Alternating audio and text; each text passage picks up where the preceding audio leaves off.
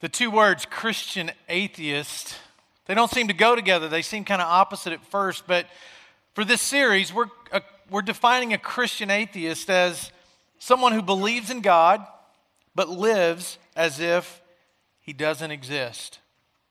Christian atheists are people who say, I believe in God, but I want to live my life my way. I want all of the benefits of Christianity, but none of the challenge. Last week we kicked off this series, and the question was, or the statement was, I believe in God, but I will pursue happiness at any cost. No matter what anybody else says, no matter what anybody else believes, I'm going to live the way I want to live. And yeah, if you ask me on the street, I would say, yes, I'm a Christian. But I don't want it to affect the very fiber of who I am. We talked about how the Bible and how we view it really determines the way we live. People have a couple different ways of viewing this book. One, you can view it as, I'm going to choose the way I want to live, and then I'm going to read in this book, and I'm going to find ways that justify the way I live, and I'm going to use that to prove, hey, I live this way, and it's okay because there's what the Bible says. So I approach the Bible willing to use it to justify my wants, needs, desires, and all those things. Or I can approach the Bible with more of an open mind and say, God, what do you have to say to me through these words? And when I see my life is not lining up with what your word says, instead of changing it, I'm going to change my life. And the way a person lives is very different depending on how they view God's word and the wisdom it has to speak into our lives. We hand the Bibles out every week at LifePoint because we believe the words in there are true. There's some Bibles coming down the aisles right now. If you don't have one, just raise your hand. The ushers will give you one. You can take it home, keep it for yourself, give it away, or if you just want to borrow it and follow along with the page numbers on the screen, you can do that and leave it in the back as you leave.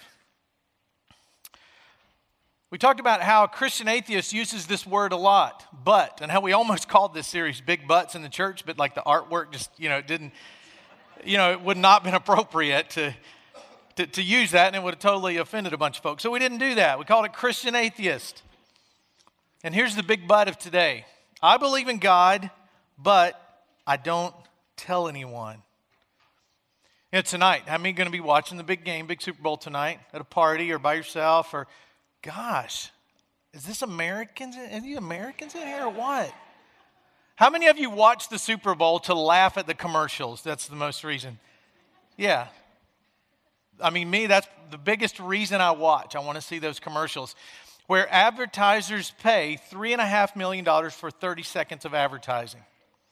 And whether it's the homemade Doritos commercials that are always hilarious, or it's like last year, the little kid in the Darth Vader suit that thought he was starting a car, or Betty White getting tackled on the football field.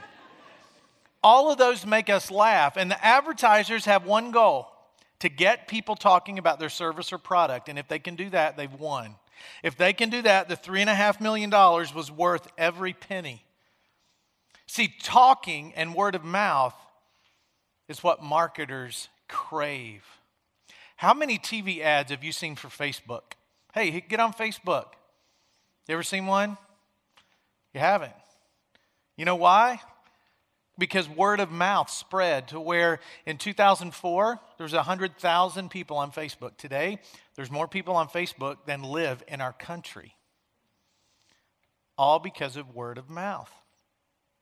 The Nielsen TV folks did a survey, and they asked 26,000 marketing folks what advertising method they most trusted. And here's how it broke down. 18% said, we trust text ads on cell phones.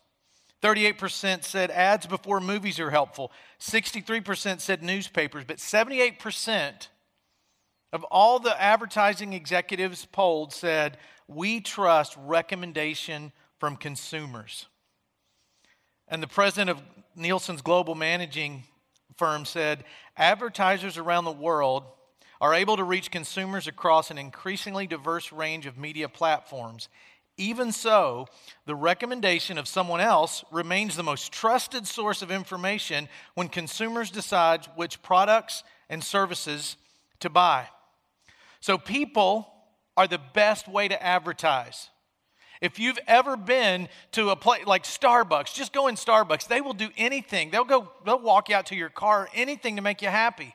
I drank all of my large drink, but about that much just last week, and I dropped it on the way out. And they were like, oh, let us make you another one. Let's make you another one. And I was like, sure. Go ahead. That's fine. So I figured it out. Get finished, drop it at the door, and they'll give you a new drink because they want you to leave like, these are the greatest people in the world. If you don't like the pastry, if you're like, that didn't taste right, well, pick another one and you can have it. They will bend over backwards to please you because they want you to go out and they want you to tell somebody else, hey, you got to go to this place because it was awesome and I had this wonderful experience. People talk about that which moves them. If you go to a movie that meant a lot to you and touched you or made you laugh or got you excited, you tell people about it. And those of us who have never been on an open ocean cruise, when those of you that do come back and treat us like infidels because we haven't done it yet, like, oh my gosh, you've got to go on a cruise, your life won't be complete. How can you live with yourself that you haven't spent $3,000 to ride on a boat for 7 days? I don't get it. I mean, people that, like, when they really get into something, they tell other people about it. And marketers know if we can just get people sold on our stuff, we don't have to spend as much money on advertising. The Bible assumes that people who say they follow Christ are going to tell other people about it. It just assumes. If you've had this experience with Christ, God just assumes you're going to tell other people about it. Many of you sitting right here came because somebody asked you, or somebody got a mailer that we mailed out. 200,000 of them, and you got that, and you told a friend, hey, I'll go if you go, and people show up, all on the recommendation of somebody else. Even though there's an assumption on God's part and on Scripture's part that we'll invite others in on the journey, most people who wear the label Christian never speak a word of it to anyone else. I think there's a couple reasons for that. Mostly it's out of fear, just people being scared, like I don't know what I'm supposed to say, and if I say this and they say that, and sometimes it's just out of complacency. But people telling people is God's plan. That's how the church grew in the first century, and that's how it's going to grow today. People telling people.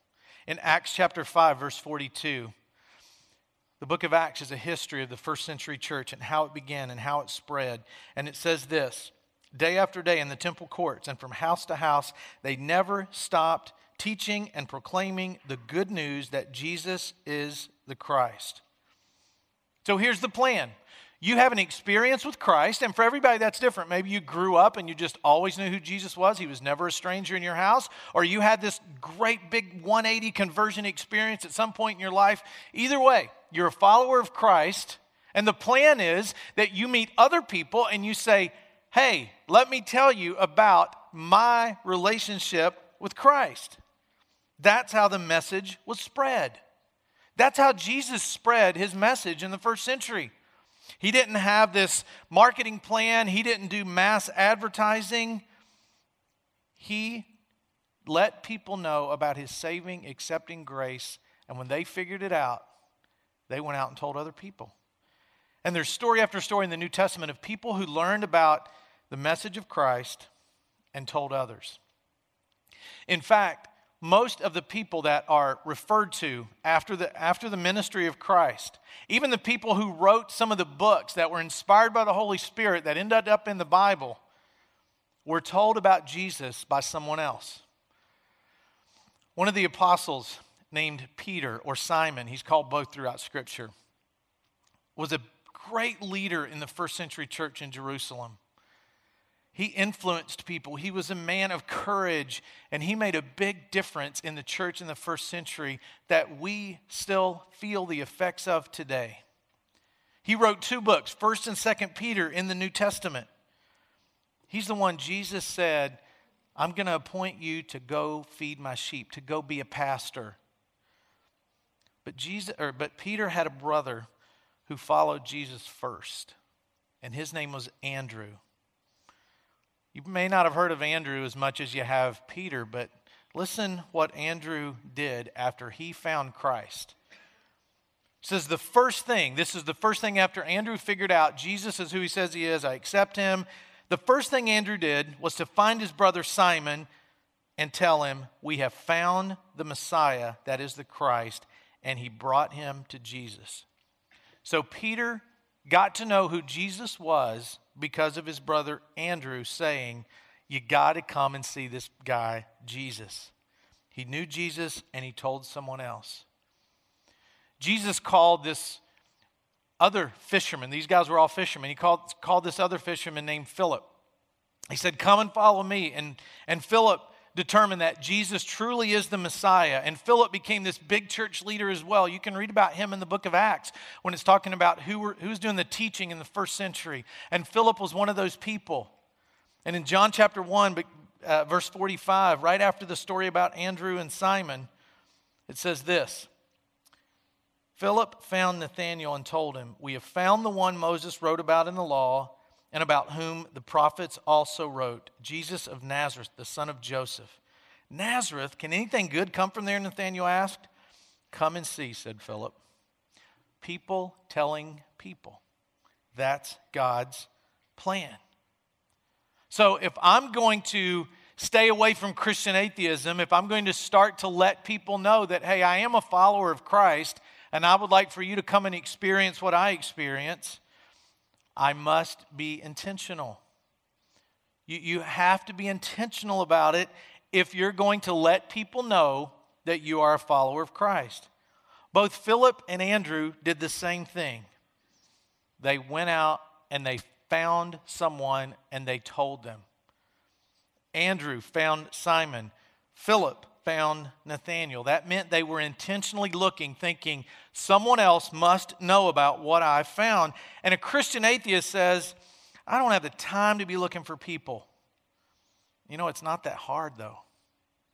It's not that hard because you pass people every day who need to have what you have. You know those people in the hallway when you say, how's it going? And you really don't want to know how it's going because if they stop and tell you, it's like it totally messes up your whole day. How's it going in our culture just means, how's your day, but don't tell me. It makes me feel better to ask you how it's going, but please don't tell me how it's going. I don't really want to know. I just want to, that's a greeting. How's it going? I'll see you later. We don't want to know. But you pass people every day. If you got into a conversation, you would find out they have the same hang-ups, hurts, and needs and wants that you do. And I think the reason that we're not intentional, there's several reasons. We say no for them. We think, well, you know, that person, they wouldn't be interested. If I said come and see, I just don't think they would be interested. Or, oh gosh, I don't have one more thing to fit into my schedule. How am I going to do that? Or a fear of rejection. What if I say, hey, come to church with me, or let me tell you about my relationship with God? They're going to go, weirdo. Stay away from them. They're one of those pushy Christians. Because there's two things that you're supposed to avoid, right? Religion and politics. Don't ever talk about religion and politics. If you want to keep peace at the office or in your circle of friends, just don't talk about it. And there's reason after reason people give for saying, I would be more intentional, but it's awkward, it's weird. What if they ask me a question I don't know? What if they said, hey, why did God harden Pharaoh's heart in the Old Testament? Why did God say wipe out whole villages? What if they start asking you questions like that and you're like, I don't know, I'm not sure. Let's just talk to my pastor. Or what if they say, where does the Bible say this? And you're thinking, oh my goodness, I don't know. I don't really hardly ever open my Bible. So that's a legitimate concern. If I'm saying go talk to people and you're like, I don't feel equipped to talk to people, because people ask hard questions and they should. Here's what Philip heard when he asked Nathanael, hey, you got to come and see this Jesus who we have determined is the Messiah that we've been waiting on all of our lives and prophets spoke about thousands of years prior. Well, you've got to come and see him. And Nathanael responds in verse 46 of John chapter 1 and says, Nazareth, can anything good come from there? Now, Nazareth was just this small, dirty, working class town that kind of like the armpit of the area. It's like, Nazareth, can anything good come out of Nazareth? A Messiah from Nazareth? Are you kidding me? You tell somebody, hey, why don't you come to church with me? Or you tell them about your faith, and you may get some of that same kind of pushback. And they might say, so you're saying that going to church and finding this Jesus that you know is going to make a difference in my life? You're saying that it's going to help me get connected to God. And you're saying that because I go to church, my marriage is going to be better. I'm going to have a better relationship with my kids, and I'm going to develop deeper relationships. Yeah, right. I don't quite believe it. People could ask those questions and make those kind of comments and have that kind of pushback. But when you tell people, remember this, keep it simple. When you're telling someone, keep it simple. Here's the response to the question, can anything good come out of Nazareth? Here's what Philip said. Come and see. That's all you have to do. Just come and see. When somebody says, is church really that good? Can you really get connected? You really hear a message that helps you through your week, that encourages you, that makes you laugh, that makes you think, that challenges you. That really happens. What about all the inconsistencies? The Bible just seems like a big fable. And you say 3 words, come and see. I don't know all those weird questions you're asking. I don't know the answer to all those questions you're asking, but come and see. Just come and experience it. Come and see. That's what both of these followers of Christ said. They didn't have all the answers. They didn't pretend to have all the answers, but they knew who did, and they just said, come and see. Peter wrote these words in 1 Peter chapter 3, verse 15. Always be prepared to give an answer to everyone who asks you to give the reason for the hope that you have. But do this with gentleness and respect. When I first began to follow Christ, I would read this verse and I would feel scared because I thought, okay, I don't know if I can prove the existence of God beyond the shadow of a doubt, and I don't know if I can take the scriptures and put that thread through all the scriptures of how it all leads up to Christ, and I don't know a lot of these scriptures that I hear people spouting off, and I don't know where to find things in the Bible. I don't know what the Gospels are, the Synoptics are, the letters, the Pauline literature. I don't know all that stuff, so how could I possibly be ready? That's not what Peter is talking about. He's saying, you be ready to tell your story because your story is what's going to make a difference in somebody else's life. A Christian atheist says, I will come to church.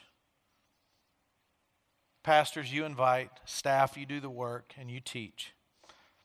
There's a word that gets people a little scared when you start to say it in church, and that's called evangelism. And it used to scare me and turn me off because it sounds like televangelist, which is really a big gag me, Who wants to be that, a televangelist? What kind of reputation do they have? They're like the lowest, they're below I'm not even going to say it, they're below other professions. People don't even give them any credit. So when you say evangelism, people start to think like that. The word evangelism simply means bring good news. Bring good news. So be ready to give a reason for the hope that you have. How do you do that when you don't know all the answers? It's easy. I can tell you how to do it right now in about 3 minutes. If you're taking notes today, you need to take your notes out and you need to draw a line right down the middle of the page. Just draw a line down the middle of the page. This is how you can start to tell people about your story and give a reason for the hope that you have if you're a follower of Christ. And on one side of that line, on the left side, write the word before. And on the right side, write the word after. And just write down some adjectives that describe your life before Christ and some adjectives that describe your life after Christ. Hopeless, hopeful. Full of fear, fearless, whatever. Guilty, forgiven.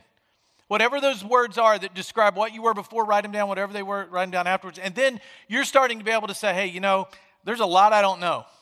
But I know that before I met this person, Jesus, before I could call myself a follower of Christ, this is what my life was like, and now this is what my life is like.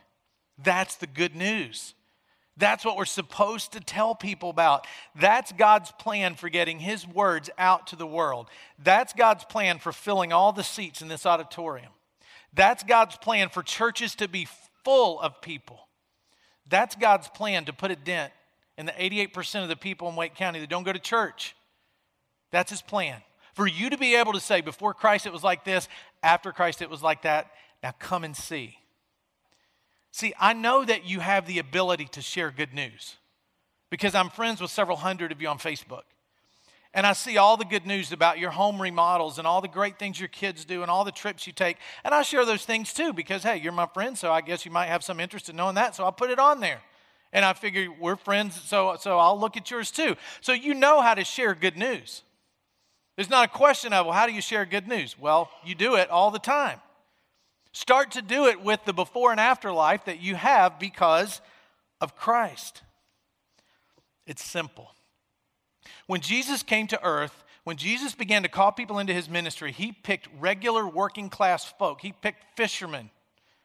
And they were the simpletons of the day.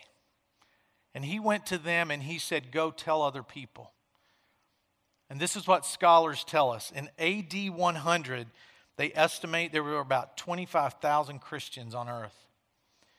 And by AD 310, there were 20 million.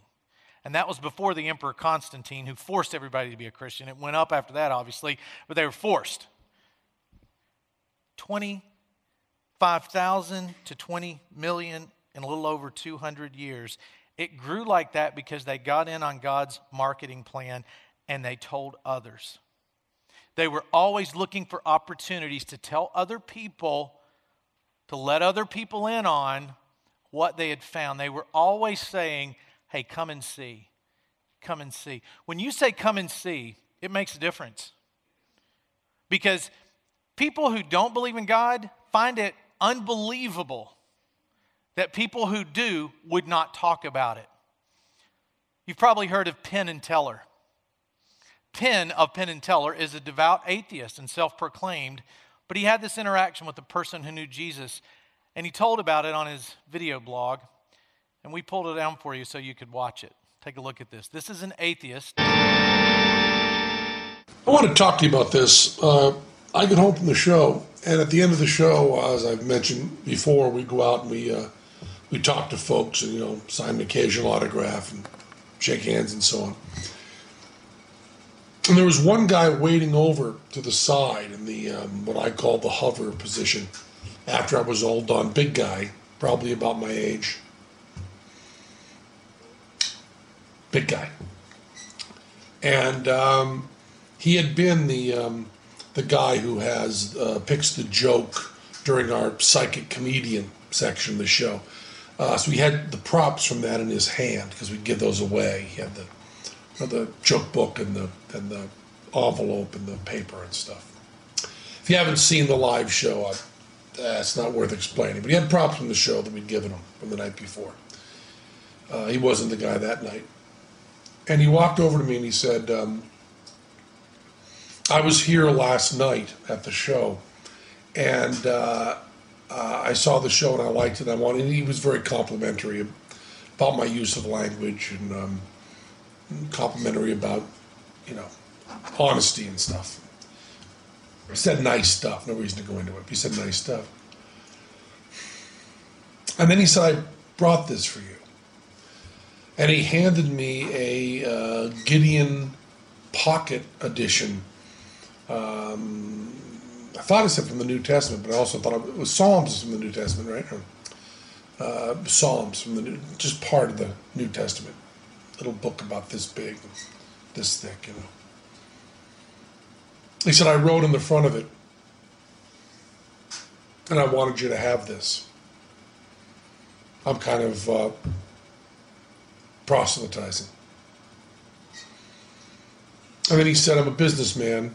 I'm sane. I'm not crazy. And he looked me right in the eye and did all of this.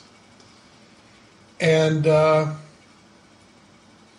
it was really wonderful. I believe he knew that I was an atheist.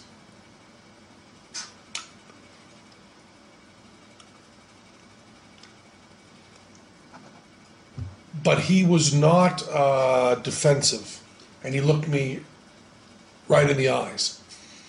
And he was truly complimentary. It wasn't in any way, it didn't seem like empty flattery. He was really kind and nice and sane and looked me in the eyes and talked to me. And then gave me this Bible. And I've always said, that I don't respect people who don't proselytize. I don't respect that at all. If you believe that there's a heaven and hell and people could be going to hell or not getting eternal life or whatever, and you think that, it's not really worth telling them this because it would make it socially awkward. And atheists who think that people shouldn't proselytize, just leave me alone, keep your religion to yourself. How much do you have to hate somebody to not proselytize? How much do you have to hate somebody to believe that everlasting life is possible and not tell them that? I mean, if I believed beyond a shadow of a doubt that a truck was coming at you and you didn't believe it, that truck was bearing down on you, there's a certain point where I tackle you. And this is more important than that. So a guy who's an atheist was impacted because somebody handed him a Bible, because somebody was saying, come and see. Now, even though that Penn doesn't understand that Psalm is Old Testament and the New Testament is different, and he kind of says it all broken up, and even though I don't believe people hate people because they don't tell others about Christ, that's his perception. How could you be a follower and not tell people about it if you believe everlasting life awaits them? So you never underestimate the power of saying those three words, come and see. It changed Peter's life. It changed Nathanael's life because they had said to them, come and see. Because you don't know what's going on behind the scenes in people's life. You don't know where that episode that he had with this guy that handed him a Bible, you don't know where that's going to lead. And you don't know where it's going to lead when you say, come and see. If you had met me one day before I said, I want to follow Christ, you would have said, I don't think he's interested. But somebody looked past that and they said, hey, come and see. See, come and see living is what connects people with God. So don't be a Christian atheist. Tell people about it. Simple words. Simple words. If we believe in this place called heaven and this everlasting life with God, and we believe Christ has the answer, then we should be saying, come and see. So here's what I have for you. For this week, if you didn't hear anything else that I said, write these words down. Come and see challenge.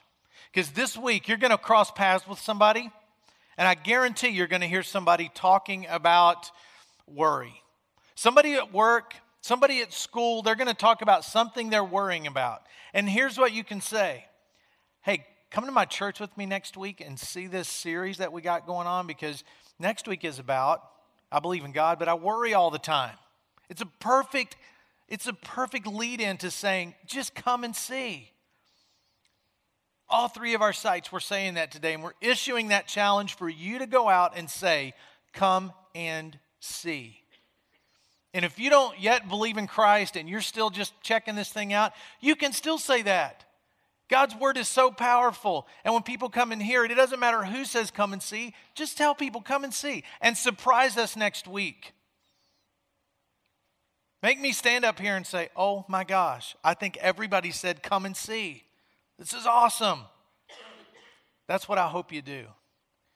And I hope those of you that follow Christ never pull back from looking at other people and saying, just come and see. Let's pray. God, thank you for this reminder that your plan to grow the church, to change people's lives, and to make a difference in the world is for us to tell others. God, give us the strength. Help us to move past any fears that we have and just say to people this week, especially those that are sitting in their seat right now that know the person they want to say, come and see too. God, I pray that people walk in our doors the first time next week and are blown away by what you have to say about worry. And I pray this in Jesus' name. Amen.